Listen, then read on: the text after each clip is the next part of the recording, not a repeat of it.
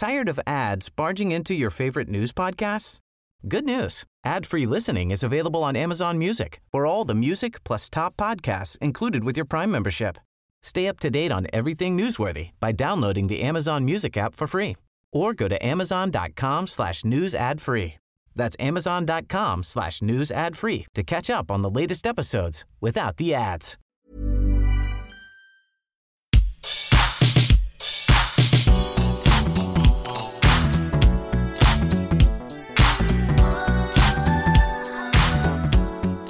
Josh Brown, a little bit of something different for the podcast this week. We thought, why not do a retrospective on what is one of the biggest years in gaming history, 10 years ago. Well, that's it, because I'm not sure if you know this, but 2013 was 10 years ago. And every time I think about that, it makes me feel ill. This year, Scott, I don't know why. Maybe it's because, as we're going to get into, 2013 was quite a significant year for me personally, and also for my interest in games, and there was so many highs and lows in the gaming world and in my personal life in this year that I'm thinking about it a lot. I'm going over stuff that happened. I'm going over the games that I played, and I'm just finding it endlessly fascinating because this was kind of like a flashpoint for me personally.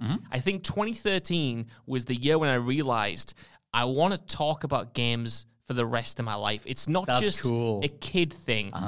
It's not just something I did. It wasn't just a hobby. It was up there with film and books and music for me in terms of analyzing it as an art form and getting into the nitty-gritty. And watching a lot of video essays at the time really helped unlock a part of gaming that I just didn't know existed, because while I talked about games with my friends, it was like, it was very shallow. It was just like, oh, you played Skyrim? Yes. Have you seen this like cool thing that happens? Yes. I didn't think about them on deeper terms of why were these mechanics good? Why was this setting so appealing? And then 2013, with all of its highs and lows in the industry, all of the games that came out, made me think about games in a different way. So before we get into 2013 itself, I wanted to ask you what your kind of flashpoint was. Like, when did you realize gaming was this art form and that you wanted to make your career out of it? Well, so first of all, I should have opened the podcast by saying this is the What Culture Gaming Podcast. I'm your host, Scott Taylor, but that's Josh Brown. Hello. Hello. We thought as well, just as a general wider point, that we'd start making this middle What Culture Gaming Podcast slot a bit more of a wider conversation piece. Maybe it opens the avenues to have more retrospectives and things that are a bit more timeless, allowing the likes of the Wind Up that me and you do on a Monday, or the Untitled Banter podcast that me and Jules do on a Friday, to be their own things, even more than they are. And so why not delve into something like describing 2013? In that regard, 2013 itself was I was still in university then, I was doing my master's. I did my master's on video games are art, because that was the conversation of the time. The 2013 was when Gone Home came out, and Brothers. I wrote down a couple of other ones as well, but Gone Home was the big one. Yeah. No one could decide if Gone Home was a video game or not, and that was the whole thing. And it was, are video games art? Are they not? They got inducted into the MoMA, the Museum of Modern Art. There was the whole thing with Roger Ebert saying they weren't art. There was the whole debate over whether a video game could have authorship, because it was stupid from the off. You talk about things that made you want to say stuff. That was definitely one of them. Because Ebert's whole thing was like, well, the player authors the experience because they are the ones moving around the world. Therefore, it's not authored by creators. And immediately it's like, but they're playing in a specific space. Yeah. They can't make Nathan Drake take off if they want to. They have to play within the confines. It's obviously authored, Robert. And so, Robert Ebert? Well, you've absolutely blown my mind now. What the hell's his name? Roger. Roger. I love the guy, and you start throwing around the name guy. Richard Ebert. Richard Ebert. We should say that we're recording this very late on a whatever day it is, because Thursday, we've been recording stuff Thursday all day long, because again, in the UK, it's a long bank holiday weekend, so we have to try and do as much stuff as possible, to schedule as much stuff as possible. And you know what? Go on. It's a long bank holiday this weekend That's as well. That's what I mean. There's another one coming up. 2 in a row. Love it's it. ridiculous. Also hate it. Yeah. And so, but yeah, that whole thing at the time, I was incensed by that. But in terms of a wider sense, in terms of like, oh, you know that you want to talk about it, you know that you live by the medium, that was always there for me. It was always, I think about this this is such a wider philosophical way of thinking about life, but I do think that they gave me the respite and the purpose that I didn't get from school or like the social circles at the time. Like, I think I've mentioned on a podcast somewhere that I was like bullied relentlessly for years when I was a kid. So I think, without realizing it, I got so lost in video games and the agency that they provided and the power and the escapism that they give you, because I didn't have that when I was at school. And it's not that I didn't have friends or didn't have a loving family or anything, but I think, thinking back, that's exactly why I fell in love with the medium so much, because they let you inhabit these spaces, etc. So in terms of, like, you know, you flash forward to 2013 and the massive turning point that the industry took in amongst all that stuff of, like, the wider recognition, and that was, like, the biggest turning point since the 90s when they stopped being classified as toys. And but having lived through all those things, it was like it was like everyone was catching up, because it was like, oh yeah, okay, they might be art, okay, they are art, and people like me going, yes, they always were. We've been crying in Final Fantasy VII, we've been loving Metal Gear Solid, we've been, you know, acknowledging all of these things that line up with film, and you guys are finally just going like, oh, these little grubby kids in the corner, maybe they do have a point. And so, like, it was just that thing. I was always like, I always loved this medium, I always loved what it provided, and I always loved, like, being able to talk about it, and I always had friends to talk about with games too, by any sense, but you know what I mean. So I always kind of had that, but I think in terms of being tied to them, I've always had that internally. I think I had a narrower view of the world, because when I was younger, you know, say in my teens, I always just assumed you can be into one thing. I always thought I was the film guy, right? I loved movies, lived, breathed them, read about them, knew endless amounts of trivia, helped me get this job, funnily enough. But I hadn't considered that I could be a film guy and a games guy. I remember realizing you can listen to Megadeth and Metallica. And then just being like, oh, just enjoy all the good things, to be honest. Exactly. Yeah. Why am I picking? Why am I, like, putting myself in this lane when I love this other thing, and it has the same depth and complexity and desire for me to pick it apart? So this 2013 was the year when I realized, oh, my identity isn't just built around one thing that I like. No one cares about that. You know, do things for the love of it, do things for the thrill of it, do things because you enjoy it. And I realized then that I have this burning desire that annoys you every single day of your life. It makes my life to love video games and I think was going to also say that 2013 was the year that I started What Culture. It was October 2013. Of course. So that whole year and the year previous, like I said, I was doing my master's, you know, coming out of having been at university for like 3 years or whatever at that point. And so I was trying to write online. I was a music guy back then. Not that I ever gave up on gaming whatsoever. It was always there. But I was trying to be a music journalist. I was literally interviewing bands. I was trying to write up reviews. I was doing articles for websites and everything, trying to get that off the ground. And it wasn't until I shifted onto gaming, which was always there, that everything started working, and all of a sudden they would take more articles. There were less people trying to be games writers back in 2013 in the online space, or whatever you want to say. And then What Culture was, you know, listed as a place that would do that as well. And I just sort of like pivoted across and started doing What Culture stuff. My early stuff is a mix of music and gaming, and then the gaming stuff just flew so much more. And there was just so much to talk about, and there's so much to fight for, or like, and like I said, especially in that time, it was, you know, conversations on ludonarrative dissonance, which had happened back when GTA 4 came out. But things that came back around in terms of, well, ludonarrative dissonance, oh my God, the 30-second version, the idea of playing a game in a way that breaks the way that it's written. So like Nico Bellic in GTA 4 is always the classic example, because he's complaining that he has to be drawn back into a life of crime, but in between missions, you could just take a rocket launcher to a grandma's face. And then go to the next cutscene, and he would immediately be like, I don't want any more violence than's necessary.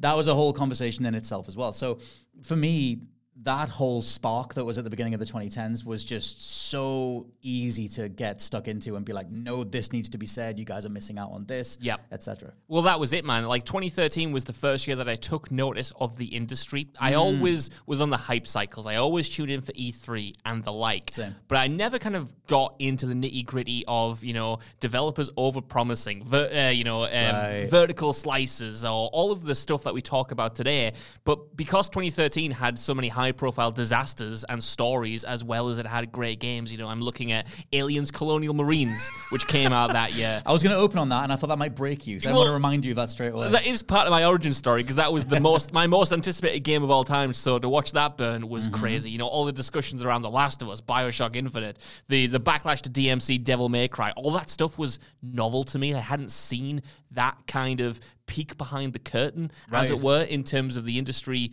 ever before, just because I hadn't looked for it. And then, like I said, all of these video essays, kind of a pivot to YouTube, got me more aware of that stuff. But before we continue, I just want to kind of contextualize 2013 for people who may not remember. Please do. May not have been around for 2013 or involved in gaming for 2013, because this was the year where the new console generation was about to begin. The PS4 and the Xbox One was about to drop. And at the time, everyone was kind of saying consoles are dead. These things are not going to sell. Mobile is the future. Obviously, that was proven wrong. But it's kind of the end of an era for me, 2013, because you have a bunch of high-profile disasters. Like I said, you also have Dead Space 3 coming out in this year. You have the rise of Outlast, which dropped this year. So you've kind of got Arkham Origins as well. Arkham Origins. You've got like the end of certain narratives in the gaming space. You know, big publishers saying horror doesn't sell, everything needs to be action-focused. That was more or less proven dead here. You've got mobiles of the future, consoles, nobody wants them, proven wrong. And you have huge successes like GTA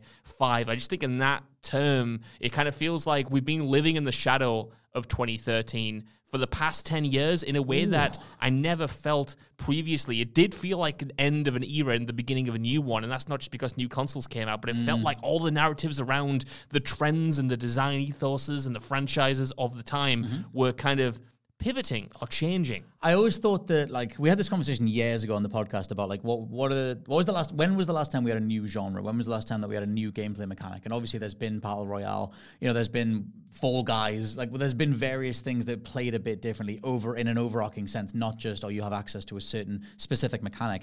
But when you go back to, that's why I always kind of romanticize and then kind of catch myself doing it, the 2000s and the early 2010s in terms of, like, the amount of games that were coming out. But to be honest, like, when you go back and look at 2013, like, it was wall-to-wall insane quality. This isn't even everything, but just to run stuff down, we can revisit them if you've got them written down as well. But this is just off the top of my head, and then I went back and just looked at, like, a wider list. But yeah, GTA 5, The Last of Us, BioShock Infinite, Assassin's Creed Black Flag, Stanley Parable, The Tomb Raider reboot, Brothers: A Tale of Two Sons, Gone Home, XCOM Enemy Within, Splinter Cell Blacklist, Batman Arkham Origins, Gears Judgment, Saints 4, and DMC Devil May Cry. And also, like I said, the explosion of indie games. Papers, Please, Hotline Miami came to Mac. That was when I finally played Hotline Miami. Yeah, I didn't have it on PC. Gone Home, I mentioned Stanley Parable, Rogue Legacy, and then Flower came to PlayStation 4. Ridiculous. I think it's fascinating just how many of those games are not only talked about today, but still sell well today. This year alone, we've seen, obviously, The Last of Us TV show. That, as a franchise, was established 10 years ago. It's bigger than ever. It just got a remake last year. The Last of Us is eternal. I just saw this week that GTA 5 was back in the top 10 sales for the UK. It's been 10 years since GTA 5. The shadow of that thing is not even a shadow. It's still present. It's still there. It's still selling, and it's 10 years old. There must be enough, well, that's the thing, on a 10-year gap, enough people have aged to become 18 to buy it legally, or have aged to the point where GTA is on their radar, and a whole new generation of people buy it again. We've rarely ever had that in gaming. Like, that's a weird thing. I know it's not specific to this year, but the idea of multi-decade-long franchises that, from third parties, the likes of GTA, the likes of Call of Duty, it used to nearly always only be the Nintendos that stuck around, Sega with Sonic or something. But, like, the idea of being able to, it's not the Rockstar of, like, watered those plants in a while, but, you know, Call of Duty is still very much going strong, and that's been carried over for, like, 2 decades. But yeah, that whole thing of, like, 2013 being the time when everything was, like, flying, all systems go kind of thing. That is interesting that was the last time we had such a variety of stuff. Yeah. And everything that I just reeled off there, I don't think any of them came in hot. Like, I remember Arkham Origins being a little bit buggy, but for the vast majority of the games that I mentioned there, they all came in very playable, immediate. The idea that a game couldn't work on launch day was not a thing. Like, you bought it, you played it, the patches were kilobytes big. That was it. That very much kind of came into its own with the arrival of the PS4 and the Xbox One, wasn't it? Like, one of the first games, one of the launch games, actually, for at least the PlayStation 4 was Battlefield 4. Yep. And because that famously was, you know, released on every single console imaginable, and DICE was really struggling to get all of those versions working, the servers were botched at launch. It took them ages to fix it. But before then, like you said, you got GTA 5, which, yes, the online component was a little bit busted, but the main single-player game worked. The Last of Us, obviously, with a pristine experience, and all of those indie games you mentioned were really fascinating as well. You know, you mentioned, like, living in the shadow of something. Like, gaming has never shaken that thing from that feeling from 2014. I remember those conversations around Assassin's Creed Unity, Battlefield, like you said, just that whole thing of, like, oh, is this what games are now? Because the projects are bigger, the money is bigger. We've never got away from that. The only thing that's changed, quote unquote, is more money invested and bigger disasters, like Redfall or whatever it is.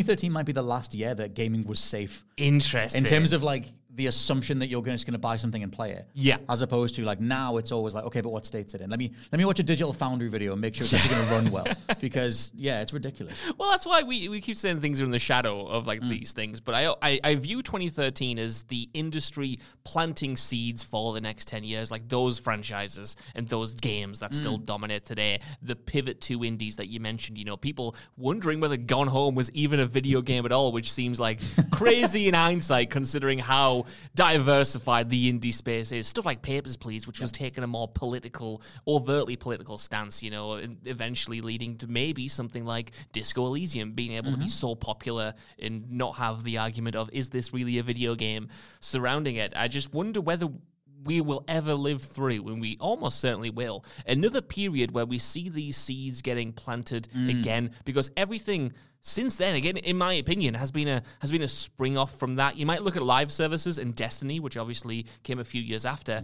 but even the start of that was in GTA Online. The idea that this was going to be like a live service thing that was supported for a long time. Players were going to be playing in the same space, either PvP or PvE. Things were going to evolve. Rockstar. Yeah, exactly that. We got like Dead Space 3 introducing microtransactions, which obviously led to an absolute disaster a few years later. But you've got all of these things that have kind of branched off now, and I wonder whether we'll ever get to the point where it seems like it did in 2013, that the industry was almost heading for disaster. It was going to radically change. People didn't really know how it was going to change. A lot of people were betting on mobile, like I said, but they were planting the seeds for what was to come. I just don't ever see us getting to that point again. The industry kind of seems too big and trends almost too set in stone to kind of endure through that revolution. We did a video the other day positing the question of, has this generation been a disaster? We got some lovely responses from people on Twitter, and I think we kind of talked about in there that every generation since 2013 and the introduction of the PS4 has felt more iterative than it has. What was the opposite of iterative? like a big revolution, fresh. A big overhaul, if that makes sense. Well, that's kind of the thing with trying to nail down what were the biggest changes in gaming, and going back to 2013 and the influx of indie storytelling as much as like production budgets changed. I remember everybody getting sick of pixel platformers. I remember that being the thing that you could just write off a whole game if it was pixelated at all. Whereas like now that's just settled into, it's an art style. Games can release with beautiful pixel art and not necessarily be a platformer, or not necessarily be whatever it is. I feel like 2013 for me, and like I said, I did my whole dissertation thing on it at the time. It's something that I was so invested in. One of the first things I ever wrote for What Culture was 10 reasons video games are art. Right. I'm just going to stay to this for whoever's reading this, because I need to get this out.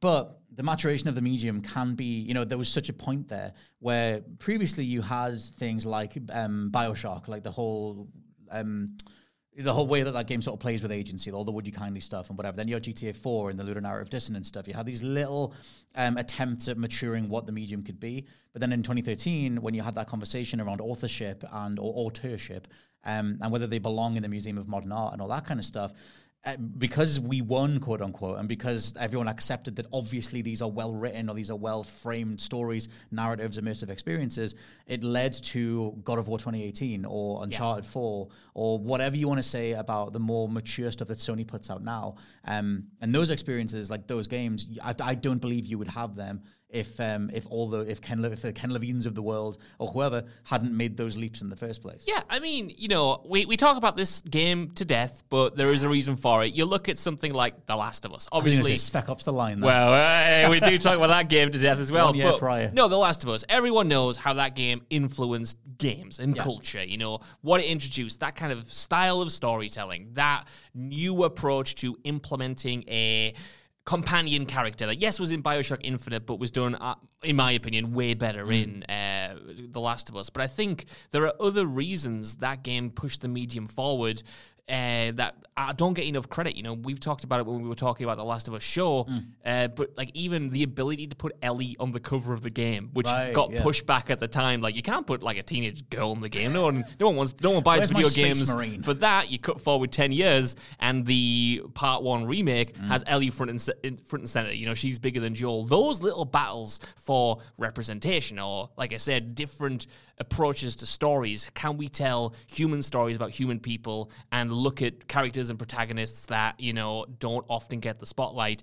I think that, like I said, the seeds of that were kind of here. It's still not perfect today, of course, but definitely stuff like The Last of Us has obvious implications on the industry going forward, but it also has those kind of subtle ones that you kind of like don't even know about unless you've read a bunch of interviews and realized that was an issue to begin with, because you just kind of take it for granted, I suppose, and don't even think about it. There's a weird knock-on effect, because you were saying about, like, will we live through another planting of the seeds, a similar seed, something that would expand what gaming is yet again. I think it's an interesting talking point because I love every single game I've just reeled off. I love 2013 overall as a gaming year, and I love what gaming means overall and the amount of different things. For me, I think I must have said this on a podcast or a recording, but I do think gaming or video games is like the ultimate medium. Yeah. Like, if you're into architecture, you can apply that to level design. If you're into script writing, you can do that. You can film cutscenes cinematographically or whatever.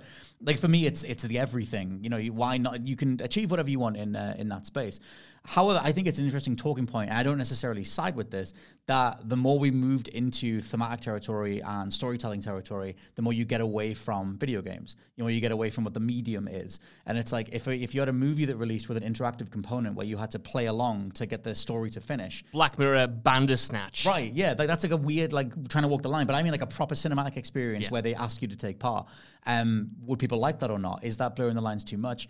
And that whole thing of, gameplay being minimized in favor of weighty thematics or whatever it is, like memorable storytelling. Like, obviously those stories are memorable. I love God of War 2018, but something like God of War Ragnarok was a little bit too iterative on the gameplay side, and its biggest strides were made through storytelling. Yeah. And I think that's interesting in terms of where we are, because I don't know what you do I don't necessarily think you need to invert that, but I did play through, I think I said this when we did this the other month, play through the Atari 50 collection. And there's a lot of games from the 70s that still play phenomenally well, are super addictive, are super fun, and are fundamentally video games. Yeah. And I think that's interesting as a talking point on, like, can you have both? Or the industry for so long was obsessed with chasing Hollywood because of Metal Gear Solid. Once Kojima openly said he wanted to be a film director and then just made a game that was shot like a film, we chased that so much. Yes. And we've proven we can do it now. And now Hollywood is adapting all of these games that are more cinematically focused. And I'm just curious, like, can we just make games again? It's funny that, because 2013 was the year that Beyond Two Souls released. David Cage really striving for that cinematic approach to validate the medium. But I completely agree with what you said there. I love cinematic games. I love Naughty Dog games. I love God of War Ragnarok. But I think those games work best. And I think those developers actually know that those games work best when you are playing to the strengths of it being a video game. Briefly going back to The Last of Us, that game's story works so well in the end, as we always talk about, because right at the end, after kind of choosing what Joel does and how you take people out, you don't get the choice through gameplay to kill that doctor right at the very end. And that kind of, makes you realize that the character that you've been controlling, that you might have projected yourself onto, is a person that has his own agency kind of away from you, and it wrangles with the controls in that way. I think The Last of Us Part 2 works primarily as a video game, and I think its video game-ness in terms of its structure and swapping between characters and getting you familiar with characters through gameplay and through, ambient dialogue and stuff is going to struggle to be adapted to a TV show because that format and that structure just wouldn't work as well if you're not controlling the characters. And, you go back to 2013, you have stuff like the Stanley Parable, which obviously draws narrative out of this kind of meta framing of it knows what you're going to do and it has this open conversation with the player. I think 2013, and maybe a little bit before, is when we kind of get that meta focus of, okay, gamers are familiar with how games are made, or at least the kind of bare mechanics of them. We can start having fun with that. We can start playing into their assumptions and expectations and twist them in a way that video games only can. It cannot be understated how much BioShock fractured the entire industry in the best way possible. I will always remember, I was driving home from I used to work in Argos, which is like a retail chain in the UK. I was driving home after a late shift, and I remember listening to Greg Miller back when he was on the IGN podcast Beyond, when he used to cover PlayStation for IGN. And he'd finished BioShock, and he couldn't say anything because he was embargoed, but he was trying to convey, obviously what we now know is the Would You Kindly twist to the rest of the guys that were on that podcast. And he was so overwhelmed with what that game had done. And I'll always remember everything that came out of that conversation and everything that came out of that game, because all of a sudden it was like, well, why does Sonic collect rings? Why is Mario getting coins? Why introducing the idea of why into gaming opened everything up? Because if you go back to any older game, it was like, well, that's the evil dude and go kill the evil dude. Well, why is he evil? What's going on? Oh, you know, as soon as you introduce that element, you have to justify things more. You have to mature it more. You have to make it more than it was. And for me, the linchpin is BioShock. Even though 2013 carried on, I feel like the indie space came from those conversations. Yeah, absolutely. Because they had so much more to flesh out. Tired of ads barging into your favorite news podcasts? Good news. Ad-free listening is available on Amazon Music for all the music plus top podcasts included with your Prime membership. Stay up to date on everything newsworthy by downloading the Amazon Music app for free or go to amazon.com/news ad free. That's amazon.com/news ad free to catch up on the latest episodes without the ads. But Hotline Miami is fundamentally a response to why we enjoy the violence of video games and making a game about that. But yeah, I just wanted to throw that in, that like BioShock was seismic AF. Hell as yeah. much as the Would You Kindly twist is driven into the ground now. At the time, it was unbelievable. And then realizing what the journalists were referring to and then being like, and then having, that's the thing you can't replicate. When that twist drops and you realize how much you have been taken advantage of, that's a very, very hard thing to replicate. And only gaming could do that as well. Absolutely. You know, I mean, everything, even its own sequels are living in like the shadow of BioShock. Like you said, it just kind of broke what players expected from a game. It broke and changed the conversations that players had with the game itself. And I think BioShock Infinite coming out in 2013 and trying so hard to replicate that, and initially seemingly succeeding with incredible reviews, but then not having the staying power that the first game had, I think is fascinating. You know, that was one of the best rated games of that year. Yes. But we don't talk about Infinite the same way that we talk about The Last of Us, GTA 5, Gone Home, Hotline Miami, that we still do today. And I think like it's yeah, it felt weird, right? Because when Infinite, I remember when Infinite dropped, because I did a magazine design module when I was in university, and that wasn't out yet, but we had to design something we were looking forward to. So I made a whole fake game magazine with that on the front of it. I was like really psyched for that, for BioShock Infinite. But it was a weird thing with that game where it felt like a big twist at the end was almost formulaic, even though it was just the third one. It was just, okay, what are you going to do this time? Because the Would You Kindly thing was everywhere. And then looking back on it, like obviously at the time it was talked about, but the whole way that Ken Levine was trying to address the franchising of BioShock, and just, you know, there's always a lighthouse, there's always a man or whatever.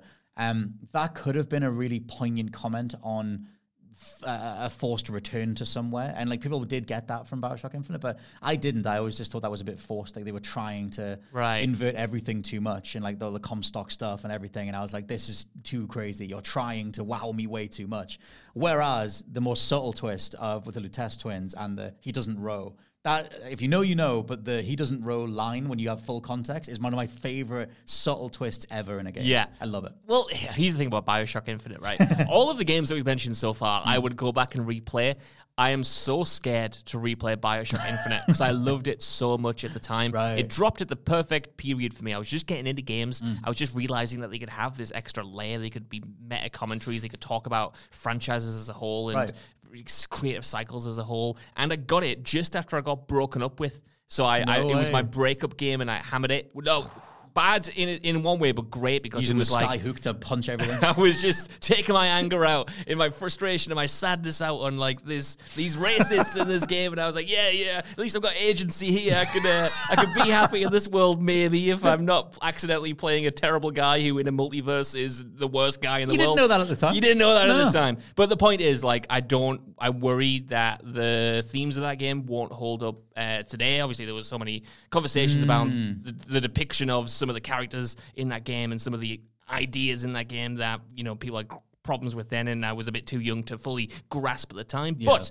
the thing that I still genuinely will like is what you just said there, that final twist of the lighthouses and how it's a commentary on, like, there's always a lighthouse, there's always a guy. This is the formula of the franchise, and we're making that subtext text now, and bless you if you want to make another BioShock, because we've now closed that up. Yeah. And if you do it, you'll be admitting that it's just another one in this like grand, you know, multiversal kind of thing. I still, even if the logic might not be there, I still like that idea. I'm going to make a horrific comparison for some Go people, on. but it reminds me of the... have you seen the scene in She-Hulk where she meets the Kevin Feige robot? I have not, That's actually. very much the same energy. And like in terms of in Infinite, obviously, that's one of the best mic drops for an auteur to do. That's also another thing, and I know we're going to wrap this up like soon or whatever. Well, but, you think that. I've got another thing I want to talk to you we about. shall. But the whole era of the auteur, that has very much gone away. There are various talking pieces, commentary pieces, done on how much we empowered the auteur in gaming, the Hideo Kojimas, the Ken Levines,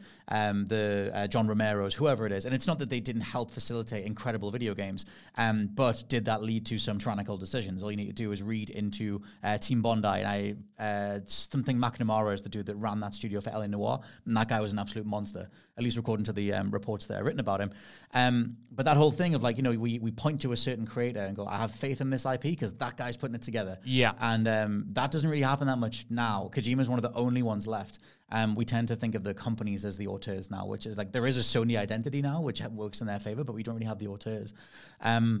The reason I mention She-Hulk, though, is that idea of once you acknowledge the auteur, once you acknowledge the figurehead, there's very little. In theory, I welcome shows, any media property, any entity. I welcome the challenge to see what they're going to do next. Last Jedi for me suffered from this. The She-Hulk tries to do it. I like the She-Hulk scene where she comes out of she punches through the screen, climbs into the Disney Plus menu, goes down into a different show and talks to the Kevin Feige robot about how her character arc is working out and everything. That's great in isolation if you can do something with it. Obviously, it's acknowledging how formulaic the MCU is. It's acknowledging how much people don't care about what happens. They're just watching it anyway. I think that is a genius move if you can do something brilliant with it. But obviously, the way the MCU is doesn't feel like they've capitalized on that whatsoever. But for me, it just reminded me of that because, that was very much Ken Levine. And I remember thinking that playing through the final bit of Infinite, going, you can never do another one of these. And if you do, the guy himself is saying, is taking the authenticity and taking it out the door with him kind of thing.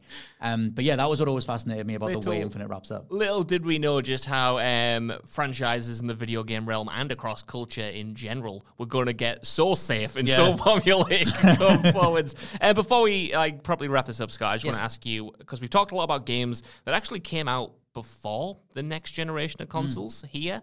So I want to ask you, just before we wrap up, 10 years on from the PlayStation 4 and the Xbox One, what do you think the legacy of those consoles is now in the games that eventually came out for them? The PS3 and the 360? Well, just in general of all consoles, where does the PlayStation 4 and the Xbox One era land for you? What does it represent? What does 2013 signal the beginning of in this grand video game industry in history of it? Oh, God. Big question, isn't it? A different type of purpose, I guess, because we kind of covered it. But for me, it's video games were one thing in the 70s and the 80s. They sucked up all your coins in the arcades. And in the 90s, it was we're going to experiment with storytelling. We're going to, even if it was something like GoldenEye or Metal Gear Solid, Final Fantasy VII, you had all these attempts at bringing storytelling into the games, but they were still very much video games.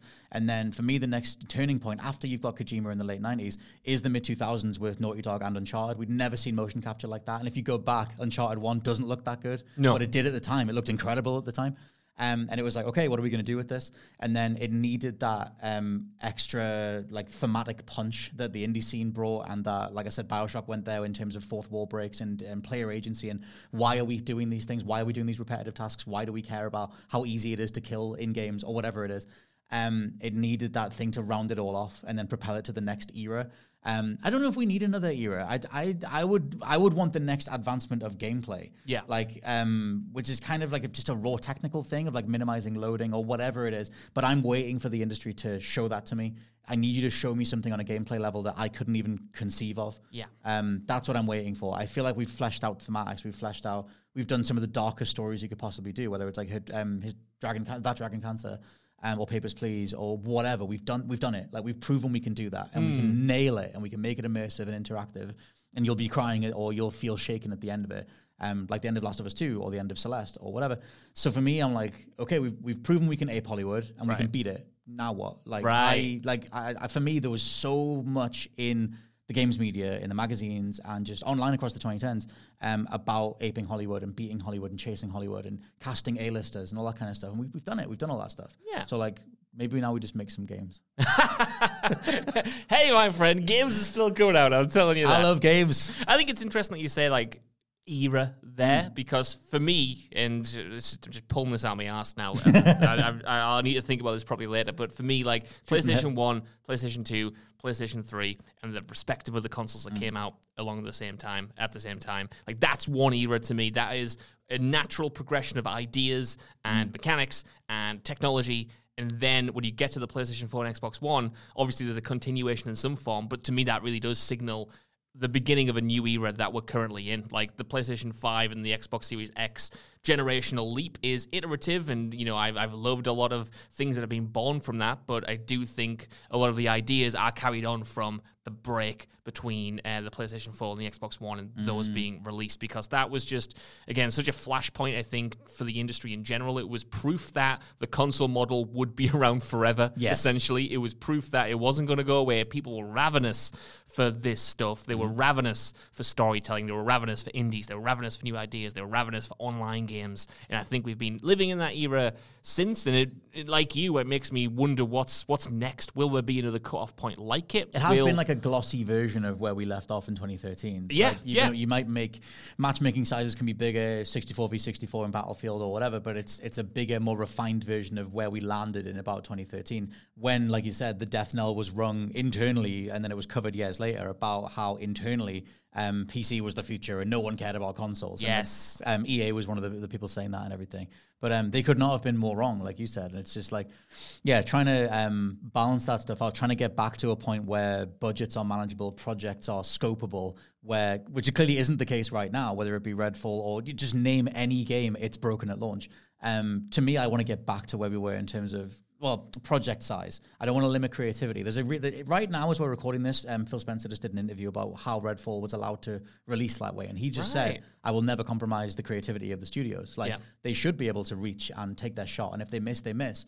That's what I love about gaming. But I would love if turnaround was a bit faster. If they could execute on a vision without it taking 5 years or 8 years. Absolutely agree. 2013, I think, is an important year because it's got so many great moments, like we just said, but it was also an ending for so many bad practices. You had, like I said, Dead Space 3 proving that EA's model for their franchises just wasn't working. You had big disasters like Alien Colonial Marines. You had big gambles and big bets that kind of came to a head and kind of forced the industry to go, we can't keep doing this. And we're on a similar trajectory now, I think, started by the beginning of the next gen as it was at the time. And now we're at this point, like you said there, when we're encountering a lot of the same problems on a bigger scale. And when are we going to get that crash point again? Because it's cynical to say, but things have to crash in the video game space before, people shift ideas. They will take these ideas to breaking point until it stops making them money, until they start becoming a proper laughingstock,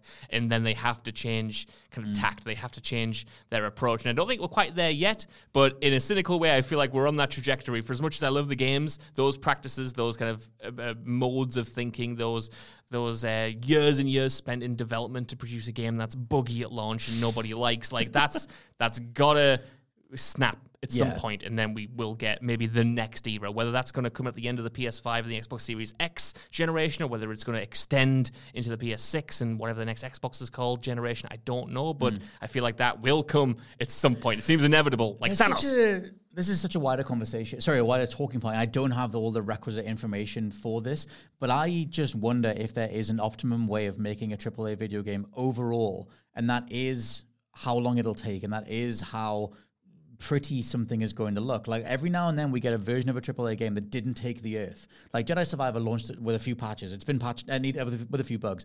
It's been patched now, but Respawn turned that around pretty quick, and they also have been managing Apex and Titanfall 2, and they've been planning whatever their next IP is, according to insiders. Insomniac have turned around an insane amount of games, whether it be Ratchet & Clank or the various Spider-Man games.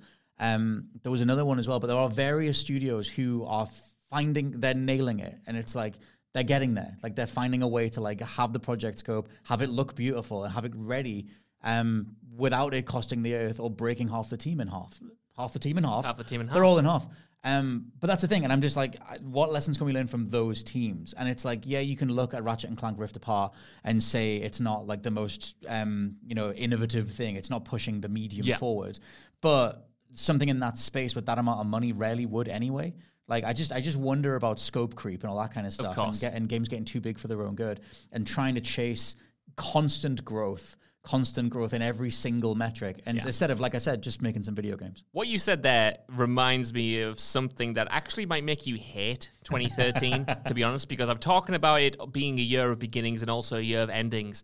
2013 was the last time we saw Naughty Dog and Rockstar be the older version of themselves. You always talk about Rockstar, releasing a bunch of games, and in that 3-year period, they released Red Dead Redemption in 2010, they released Max Payne 3 in 2012, and then GTA 5, and then did nothing until Red Dead Redemption 2, which is one of my favorite games of all time, and then nothing since then until GTA 6, presumably.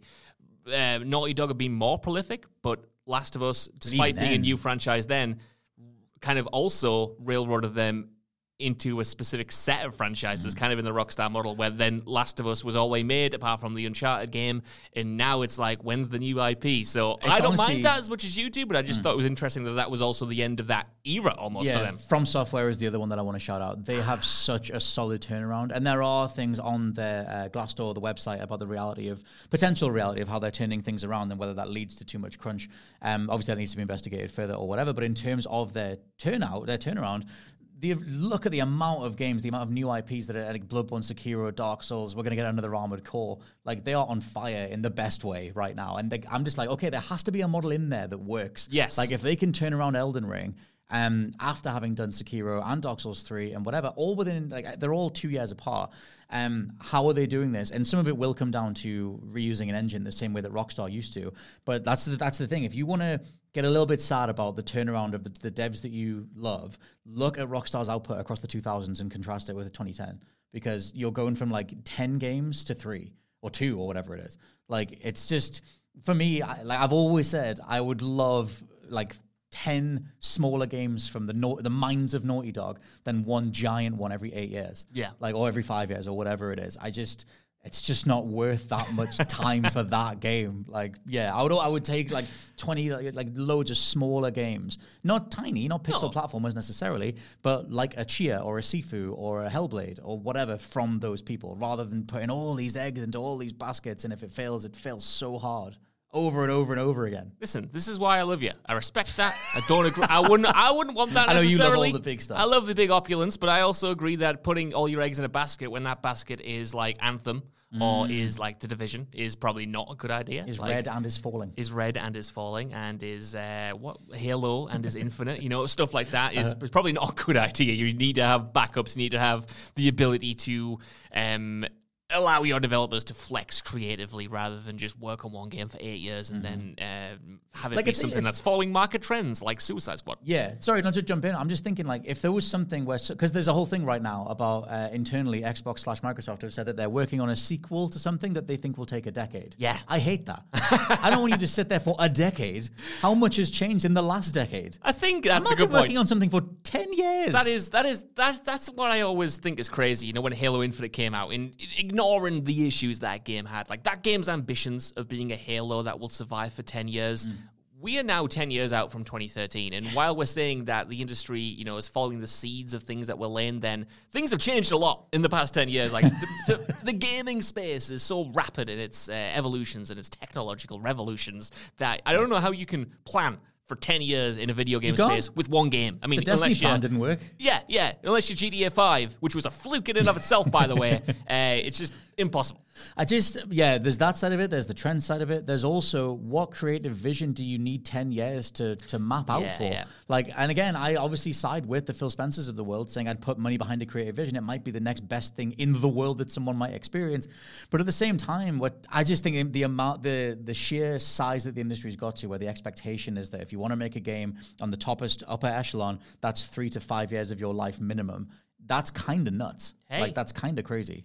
Microsoft want to enter the era of the quadruple A game, so unfortunately, I think that's the future of our lives, at least in the short term, until that proves to be that term. Higher fire. That's for the reboot of Perfect Dark. That apparently they can't even decide on what that game is. The last insider report for that was that they can't even decide if it's first or third person. It's funny. Good. I know this is not me being facetious or anything like that. Video game development is really hard, but it's always striking to me when you read a report from the development of a troubled game in how little people know what that game is going to be, even while they're making it. You know, you look at the original report from, I think it's Jason Schreier's Blood, Sweat, and Pixels, his book, where he chronicles the development of Destiny and how much of that game was thrown out 6 months, 9 months before it was set to release. People didn't know if it was going to be third person, first person, what, you know.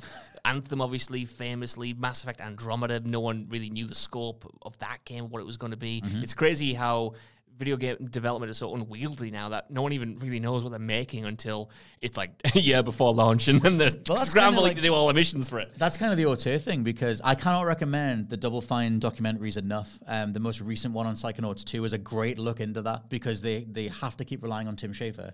But he's not available because he's writing scripts, or he's not in the office, or whatever it is. And there are so many design teams going like, do I take the initiative with this? I have no idea. Like, they're trying to go off this master document that he's not even finished yet. So it's like the idea of like, I remember the guy from Bungie when they were making Halo 2 saying it's like jumping out of a plane and stitching the parachute on the way down, and you'll either get there or you'll just hit the floor. And which is a Bullet for My Valentine reference, but that's still that's a very good song. Yeah. But that's kind of the thing with game dev, is that you do need that focus, and you can tell which games have that focus and which ones don't. For the vast majority, but yeah, I think that all that stuff it started in 2013 and exploded from there. Yeah, I mean, you know, to end maybe on a positive, I'd again point out Jedi Survivor. You know, that game has bugs, but the core of it feels like the people who made it knew what they wanted to make. Absolutely. From the get-go. It's like, we have a vision for what this can be. Maybe I'm entirely wrong. Maybe they just worked a miracle right at the very end, but I'd be very surprised, because that thing is so focused for a AAA game especially. It's so good. It's so laser focused on what it wants to deliver, and it delivers it, with the exception of water, which tanks the game into 5 frames per second. God damn it, Respawn. Let me love it. Hey, it might be patched by now, but I tell you what, the marker for... There's 2 things here. One, Mike Bithell from Bithell Games just made the new Tron game, which I forgot what the hell that thing's called, but it's a new Tron game. Bithell also made Thomas Was Alone and Volume. He said, if you want to look at how much time someone was allowed to perfect a video game, look at the toilets. He had this whole thing. And I think it started as a joke, but he mentioned it on one of the old podcasts with Alana Pierce and Troy Baker and Austin Wintory, that if you look at a game's toilets, how much effort has gone into that? Can you interact with them? What shape are they? How much geometry do they have? Like, are they refined? Like, he was like, it started as a stupid thing, but you need something as pointless as that to let you know whether they were allowed to, cross the T's, dot the I's. Second thing is Ewan, who's returned to What Culture after a little vacation at the old Screen Rant. We were talking to him about Jedi Survivor because he's in the office now. And there's a trophy in that game, no spoilers, but if you pull off a certain combat move involving a drop kick, you'll get a trophy. And I was like, that level of rewarding you for such specificity is very rare. Like, I feel like I see that in Insomniac stuff, but very, very rare. Well, it's so funny you mentioned Jedi Survivor and Mike Bithell's toilet comment, because you can also go into the toilet in Jedi Survivor. You can unblock it. You can wash your hands, and you get a trophy there as well. So that's the perfect example. I've just hit my microphone with my water bottle. I'm very excited that I've made that connection. That's hilarious. Sums it up. It's great, isn't it? I know. Yeah. Because I would treat Survivor as a game that was allowed to be curated and crafted and given the time in the oven. You can directly contrast it with Redfall. Yeah. Something that doesn't have a focus and did just get kicked out the door or whatever. But yes, for now, this has been our retrospective on the year 2013. We'll do some more of these. We will. Because there's good years in gaming history. 2007 comes to mind. 15 was great. Yeah. 2015 was ridiculous. 2015 was incredible. 1997, I'm a big fan of. 1998 as well. 1999, yeah. And the 2000, pretty much all of them. But we'll see how we go. But yeah, massive thank you to everybody for listening. This has been the What Culture of Gaming podcast. I've been your host, Scott Tilford, joined by Josh Brown. Always a pleasure, Scott Tilford. Always a pleasure to be heard by all of you, and we'll catch you later in the week. Bye. Goodbye. Lovely.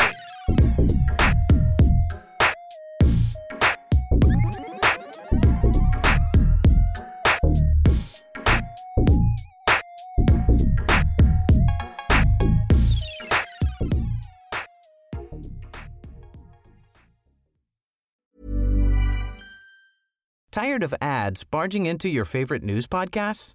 Good news. Ad-free listening is available on Amazon Music for all the music plus top podcasts included with your Prime membership. Stay up to date on everything newsworthy by downloading the Amazon Music app for free or go to amazon.com/news ad free. That's amazon.com/news ad free to catch up on the latest episodes without the ads.